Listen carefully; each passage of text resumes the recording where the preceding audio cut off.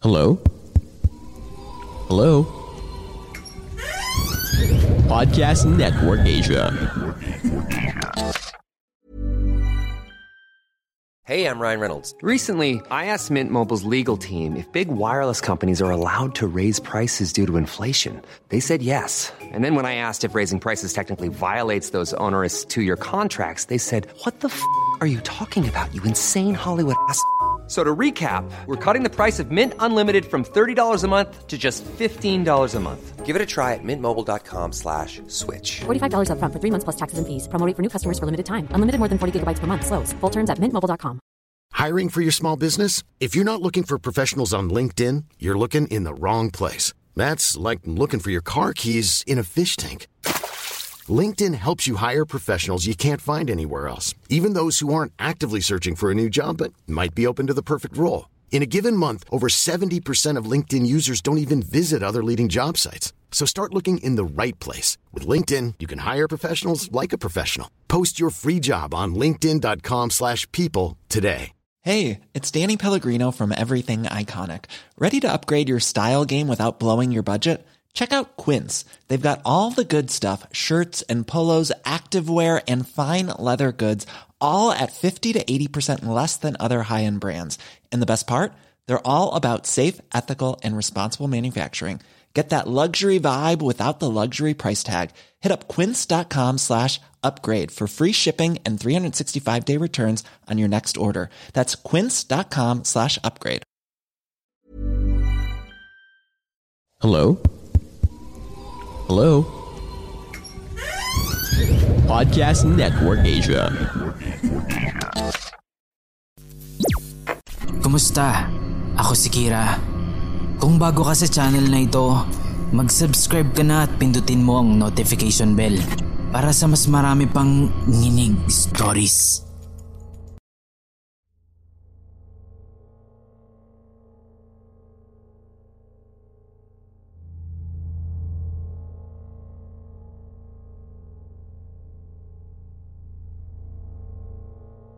Isang magandang araw po sa inyo. Itago niyo na lang po ako sa pangalang Jovea. Taong 2017. Nasa kolehiyo pa po ako nito. Naging exchange student po ako noon sa Bali, Indonesia, University of Undiksa. Bali po ang pinaka-project namin dito ay case study sa mga ex-convict or anyone on trial. Yung groupings po namin ay shuffled talaga. Halo-halo yung Pinoy at Indo. May isang classmate ako na Pinoy na kagrupo ko at dalawang babae na Indonesian, sina JC, Basli at Sitka. Si Vani po ay isang pari o high priest ang tatay. Parang obispo po ata dito. Hindi ko lang sigurado. So yung tatay niya, madaming kilalang tao at hindi daw ito tinatanggihan. Kaya naman maaari kaming magpatulong sa kanya. At yun nga, lumapit nga kami sa kanya. So may inirefer siya sa amin na tao na itago na lang natin sa pangalang Saddam. Si Saddam daw ay dating miyembro ng isa sa pinakakinatatakutang terrorist group, ang Al-Shabaab. So nagpunta kami ng grupo ko kila Saddam at doon ay nagkanda kami ng interview sa kanya. Maayos naman siyang kausap. Medyo nahihirapan lang siyang mag-English. Ang naging tanong namin sa kanya ay ganito. What is the most deranged or insane experience that you ever had? Nag-aalangan pa siya nung una na magkwento sa amin. Kasi nga, kaming mga nag-i-interview sa kanya ay nagre-range lang ang edad sa 18 hanggang 19. Sabi niya, may rason daw kung bakit malalakas ang terorista. Kung bakit kahit kakaunti lang ang armas at bilang nila, ay nagagawa nilang makipagsabayan sa mga otoridad.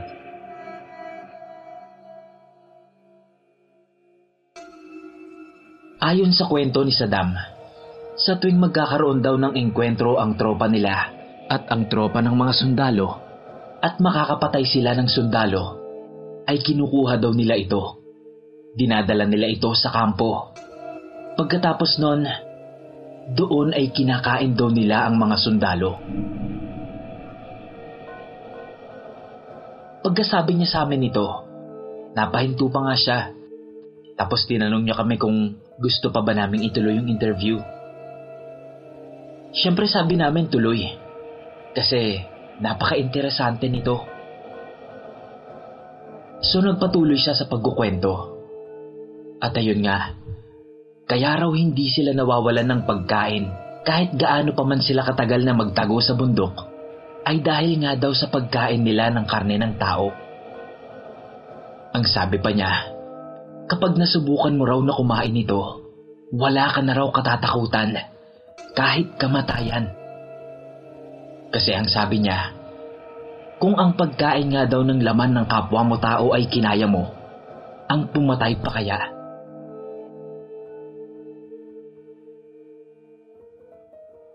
Lumalakas din daw ang sinumang kumain nito, bumabangis, at tila wala na talagang kinatatakutan. Pero sa mga kwento niya, hindi pa ito ang pinakamalala. Nung minsan daw na nasa Ethiopia sila, may isang tribo daw doon sa gitna ng disyerto, at karamihan daw ay mga babae. Uhaw na daw sila noon dahil sa ilang araw na pagtatago. Pumunta sila sa tribo na iyon para maghanap ng tubig na maiinom. At nung madiskubre nga nila na puro kababaihan lang daw ang nandoon sa tribo, yung iba daw, yung mga hindi nakapagpigil, pinagsamantalahan pa daw yung mga babae. Naging madali lang daw yun sa kanila kasi wala naman daw kasamang mga lalaki ang mga yun. Nasa mga 10 daw sa mga kasamahan niya ang pilit na gumalaw ng mga babae. Pero siya, hindi daw siya nakisali. So ayun na nga, nakapagparaos nga daw ang mga ito. Pero makalipas daw ang ilang araw, yung mga kasamahan niya na nanggahasa ng babae ay nagkasugat-sugat daw ang mga ari. Hindi nila maipaliwanag kung saan ito nanggaling. Ang malupit pa nito, para daw unti-unting kinakain ng sugat yung ari nila. Para daw minipin yung sugat at para bang mumumuya pa. Iisa lang ang naisip nilang dahilan nun. Una ay kinulam sila ng mga Ethiopian o nagkaroon sila ng sakit dahil sa pakikipagtalik sa mga iyon. Pero iisa lang ang sigurado nila, na yung mga tao raw doon ay gumagamit ng itim na mahika. Yun na rin daw ang naging dahilan kung bakit kumalas siya sa grupo. Kasi labag sa paniniwala ng mga Muslim ang mambastos ng babae. Hindi raw ito kinaya ng kanyang konsensya. Matapos niya raw kumalas, nagpakalayo-layo na siya. Kaya nga raw nakaabot siya ng Indonesia. Mahaba pa ang naging interview namin noon. Marami pa kaming napag-usapan. Pero bago kami umalis, may ipinakita siya sa amin na tattoo niya sa likod. Yun daw ang nagsisimbolo o nagpapatunay na dati siyang isang miyembro ng Al-Shabaab. Huwag po kayong mag-alala. Binigyan niya po kami ng permiso na i-share ang story niya. Basta itago lang daw po ang kanyang pagkakakilanlan. Hanggang dito na lang po, Sir Kira. Sana po ay maisaboses niyo ang kwento kong ito. Salamat.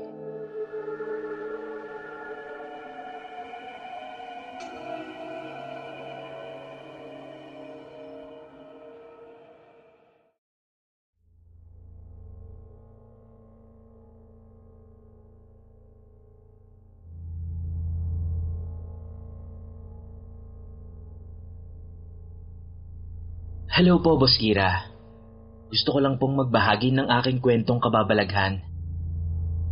Una sa lahat, hanggang ngayon ay nakikiramay po ako sa pamilya ng mga naiwan. Bale ganito po kasi yan. Tawagin niyo na lang po ako sa pangalang Dennis. December 9, 2014. Petsang kailanman ay hinding-hindi ko malilimutan at maging ng mga estudyante ng isang batikang universidad dito sa Bukidnon. So ito na nga po. Nung araw na yun, umaga pa lang ay parabang nakakaramdam ako ng matinding katamaran. Parang wala ang sigla ko sa pagpasok sa mga klase ko noon na hindi naman karaniwan sa akin. Pasado 5:00 ng hapon, dumating ang bus sa harap ng universidad. Dagsa ang mga estudyanteng pumara. Karamihan naman ay nakasakay. Pero yung iba ay nakatayo na dahil sa dami ng mga nakasakay sa loob ng bus. Pagdating sa may main gate ng universidad, linyahan pa ang mga estudyanteng gustong makasakay. Pero may iba na hindi na nagpumilit pa at hinintay na lang ang susunod na bus. Ang akala namin ay isang ordinaryong hapon lang yun. Isang ordinaryong hapon na kinasasabi ka ng mga estudyante upang makauwi na sa kani-kanilang bahay o makapunta na sa kani-kanilang pupuntahan. Pero ang hindi inaasahan ng lahat, isang bomba ang sumabog sa may parting likuran ng bus. 11 ang agarang namatay o yung mga dead on the spot. Samantalang mahigit 40 naman ang sugatan na naisugod pa sa ospital. Isa ako sa mga mapalad na hindi nakasakay sa bus na yon. Mabuti na lamang at hindi ako nagmamadaling umuwi. Pero isa rin ako sa mga naging duwag na tugunin ang panaghoy ng mga sumisigaw ng tulong. Gustuhin ko mang tumulong nun. Hindi ko magawa.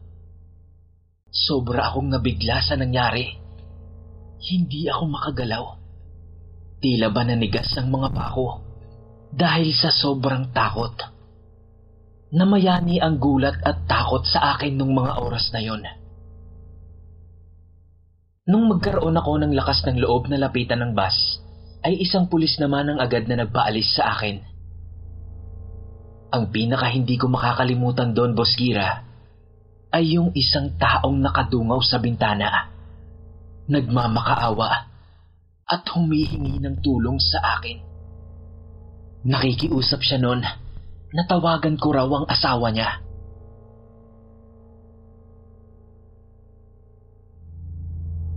Mula po nung araw na yon, Boss Kira, at magpasa hanggang ngayon, sa tuwing maaalala ko ang pangyayari na yon, hindi ko maiwasang mapaluha dahil sa lungkot. Isang gabi nga ay binangungot ako. Dinalaw nila ako sa panaginip. Lahat sila ay galit sa akin. Bakit daw hindi ko sila tinulungan? Bakit hindi ko sila inalalayan? Sa tuwing mapapanaginipan ko yon, ay magigising na lang ako at iiyak dahil wala naman na akong magawa. Sa tuwing pagod po ako galing sa trabaho, Boss Kira, yun talagang lanta yung katawan ko, kaya agad akong nakakatulog. Pag ganon, madalas ay dinadalaw nila ako. Hanggang ngayon, nagpapakita pa rin sila sa akin. Sugatan, duguan, umiiyak at ang iba ay galit pa, habang humihingi sila ng tulong sa akin. Kapag ka nararanasan ko yun, Boss Kira, idinadaan ko na lamang ito sa dasal. Pumupunta ako sa simbahan at ipinagtitirik ko sila ng kandila. Inaalayan ko sila ng taimtim at taos-pusong pagdarasal na sana ay matahimik na ang kanilang kaluluwa.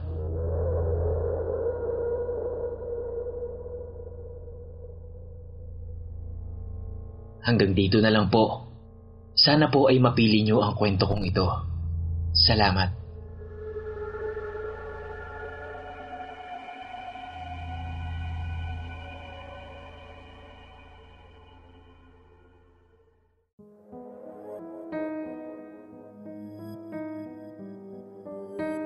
Hello, Boss Kira. Bago akong listener sa Spotify podcast mo. Gustong-gusto ko ang horror stories. Kaya naman mula nang madiskubre ko itong channel mo, ay palagi na akong nakikinig habang nagtatrabaho. Work from home kasi ang setup ko ngayon. Even on a budget, quality is non-negotiable. That's why Quince is the place to score high-end essentials at 50 to 80% less than similar brands. Get your hands on buttery soft cashmere sweaters from just $60, Italian leather jackets, and so much more. And the best part about Quince, they exclusively partner with factories committed to safe, ethical, and responsible manufacturing. Elevate your style without the elevated price tag with Quince. Go to quince.com/upgrade for free shipping and 365-day returns. How would you like to look 5 years younger? In a clinical study, people that had volume added with Juvederm Voluma XC in the cheeks perceived themselves as looking 5 years younger at 6 months after treatment. Look younger, feel like you. Add volume for lift and contour in the cheeks with Juvederm Voluma XC. Reverse signs of aging by adding volume to smooth laugh lines with Juvederm Volure XC. For important safety information and to find a licensed specialist, visit Juvederm.com. That's JUVEDERM.com. Not for people with severe allergic reactions, allergies to lidocaine, or the proteins used in Juvederm. Common side effects include injection site redness, swelling, pain, tenderness, firmness, lumps, bumps, bruising, discoloration, or itching. There's a risk of unintentional injection into a blood vessel, which can cause vision abnormalities, blindness, stroke, temporary scabs, or scarring. Talk to a licensed specialist to find out if it's right for you. Na mas okay naman kasi tipid sa pamasahe. By the way, ang kwento ko pong ito ay hindi naman po sobrang nakakatakot. Pero ito kasi ang pinakaunang beses sa buhay ko na naka-encounter ako ng katatakutan. Wala akong third eye o kung anuman, kaya nagtaka na lang din ako kung bakit ako naka-experience ng ganun. So eto na nga po. Hindi ko na po i-disclose ang pangalan ng universidad at ang mga kaibigan ko for confidentiality na rin po. Sigurado po ako na hindi lang ako ang naka-experience ng ganito sa university.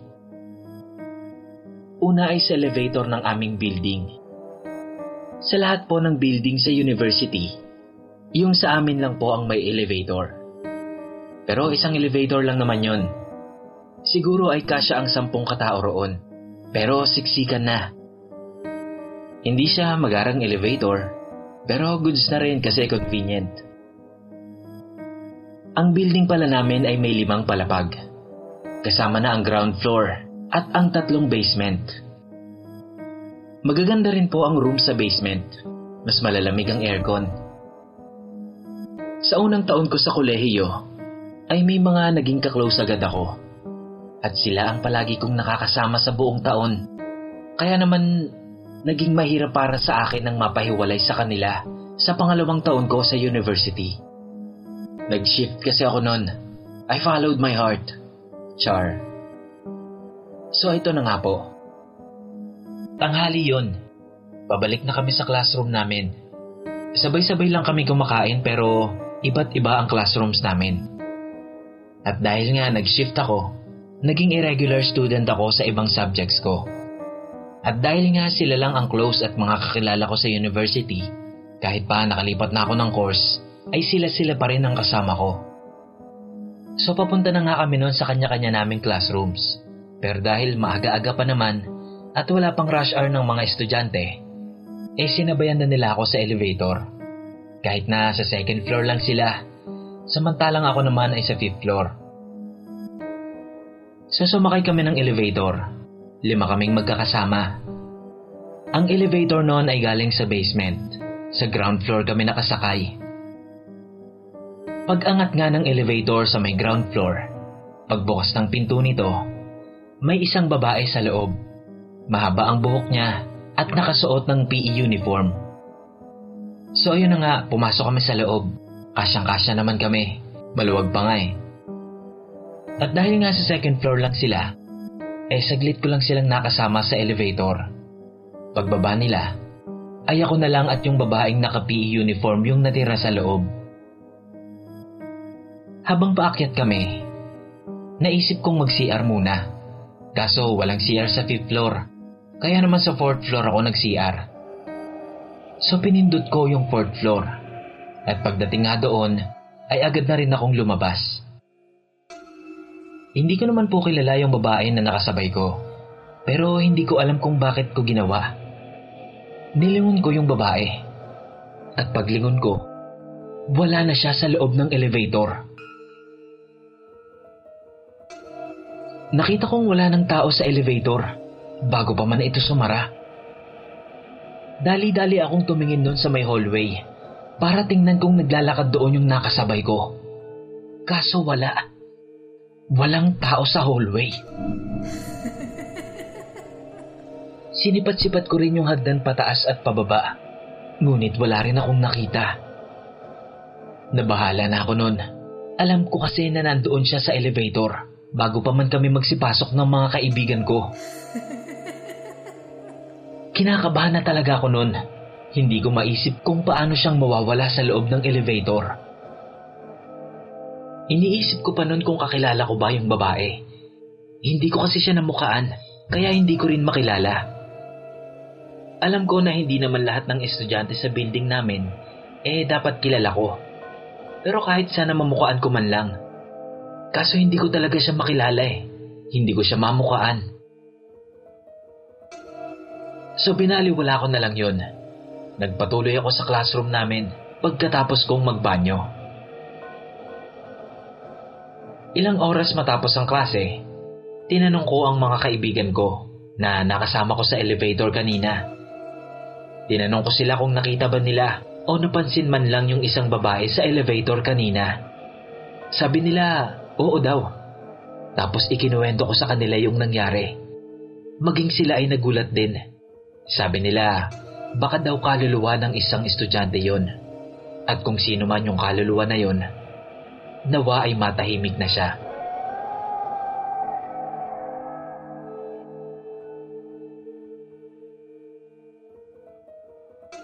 Sunod na lugar naman po ay sa isang building. Itong building naman na ito ay isa sa mga pinakalumang gusali sa university. At dahil nga irregular student po ako, halos lahat ng mga klase ko, ako lang mag-isa.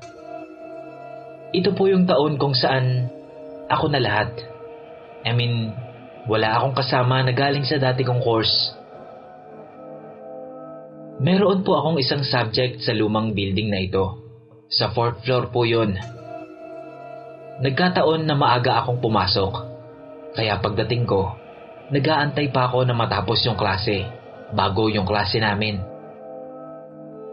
So habang naghihintay, nag-CR muna ako para makapag-ayos at makapagbawas na rin. Sa loob ng CR na yon ay may 3 cubicle. Mayroon din malaking salamin. Bago ko po pala ituloy, ang building po na ito ay marami ng kwentong nakakatakot, lalo na sa mga panggabing klase. Yung mga klase na umaabot ng alas 8:30 ng gabi.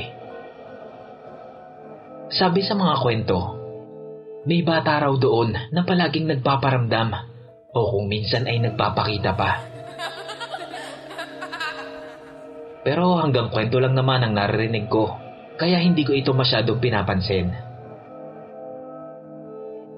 So ito na nga po. Sa loob ng CR sa floor na yon, ako lang mag-isa nung mga oras na yon. Dumiretso ako sa gitnang cubicle at nagbanyo. Pagkatapos ko, dumiretso ako sa lababo at nagsalamin. Naghugas ako ng kamay at naglip tint ng konti. Dahil nga mag-isa lang ako, nagulat ako nung parang biglang gumalaw yung pinto ng cubicle. Hindi naman masasabing hangin, kasi hindi naman malakas ang hangin nun. Dahil ang pinto ng CR na yon, automatic na sumasara kapag may pumasok at lumabas. Nawiwirduhan man, nagpatuloy lang ako sa ginagawa ko. Pero sa isip-isip ko, sana may ibang pumasok sa CR para kahit paano, maibsan yung takot ko. Nagpatuloy lang ako sa ginagawa ko. Pero patuloy din yung unti-unting pagbukas ng cubicle. Dahil nga hindi naman active ang sixth sense ko, wala akong nakikitang kahit ano. Puro lang paggalaw ng pinto ang nararamdaman ko. Dahil nga sa nangyayari, hindi ko na pinatagal. Lumabas na rin agad ako sa CR at nakisit-in na lang ako sa classroom.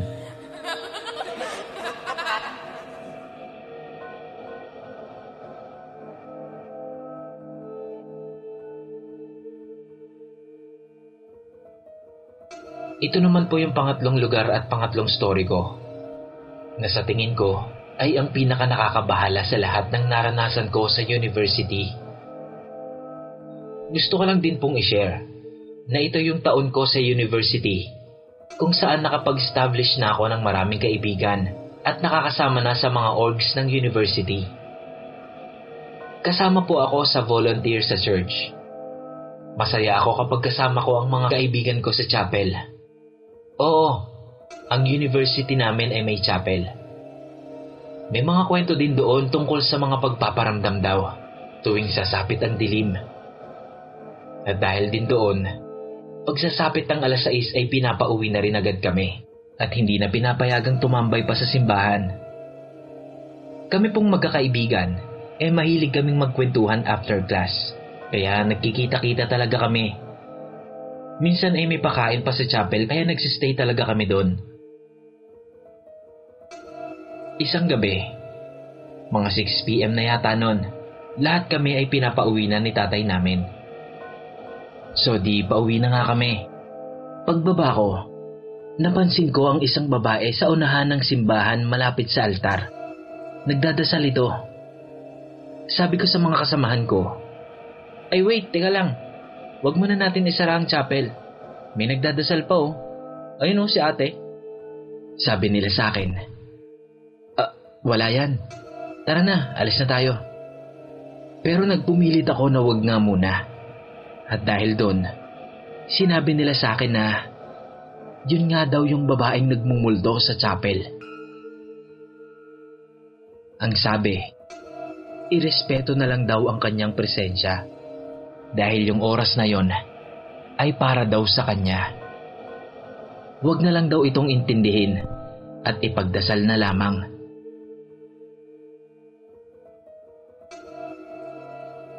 Hanggang dito na lang po, Boss Kira. Pasensya na po kung hindi masyadong nakakatakot. Pero sana po ay maisama ito sa podcast mo. Totoo po ang mga ito, promise. Ingat po tayong lahat ngayong quarantine. Mas nakakatakot ang magkasakit at ang tamaan ng COVID.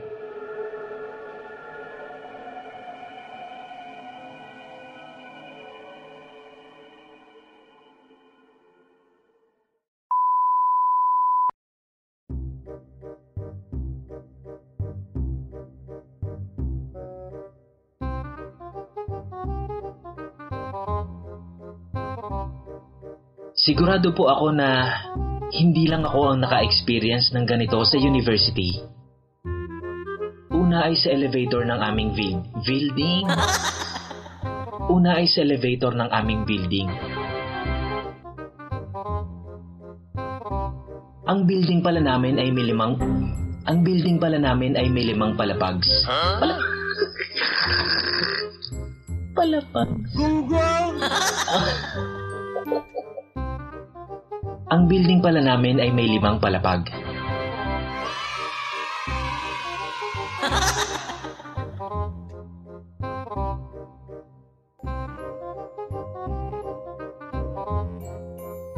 Bobo!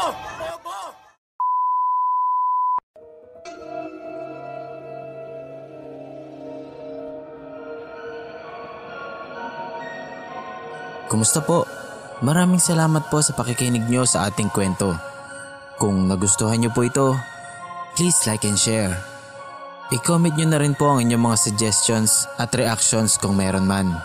At kung gusto nyo pa pong makarinig ng mga ganitong kwento, mag-subscribe na po kayo at pindutin nyo po ang notification bell para lagi po kayong updated sa mga bago nating uploads.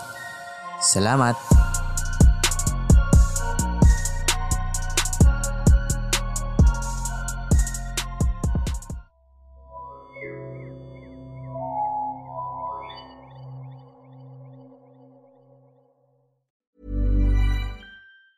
Planning for your next trip? Elevate your travel style with Quince. Quince has all the jet-setting essentials you'll want for your next getaway, like European linen, premium luggage options, buttery soft Italian leather bags, and so much more. And it's all priced at 50 to 80% less than similar brands. Plus, Quince only works with factories that use safe and ethical manufacturing practices. Pack your bags with high-quality essentials you'll be wearing for vacations to come with Quince. Go to quince.com/trip for free shipping and 365-day returns. Even when we're on a budget, we still deserve nice things. Quince is a place to scoop up stunning high-end goods for 50 to 80% less than similar brands. They have buttery soft cashmere sweaters starting at $50, luxurious Italian leather bags, and so much more. Plus, Quince only works with factories that use safe, ethical, and responsible manufacturing. Get the high-end goods you'll love without the high price tag with Quince. Go to quince.com/style for free shipping and 365-day returns.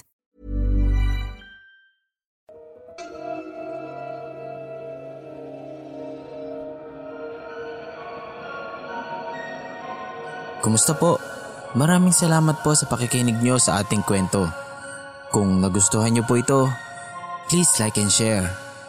I-comment nyo na rin po ang inyong mga suggestions at reactions kung meron man. At kung gusto nyo pa pong makarinig ng mga ganitong kwento, mag-subscribe na po kayo at pindutin nyo po ang notification bell para lagi po kayong updated sa mga bago nating uploads.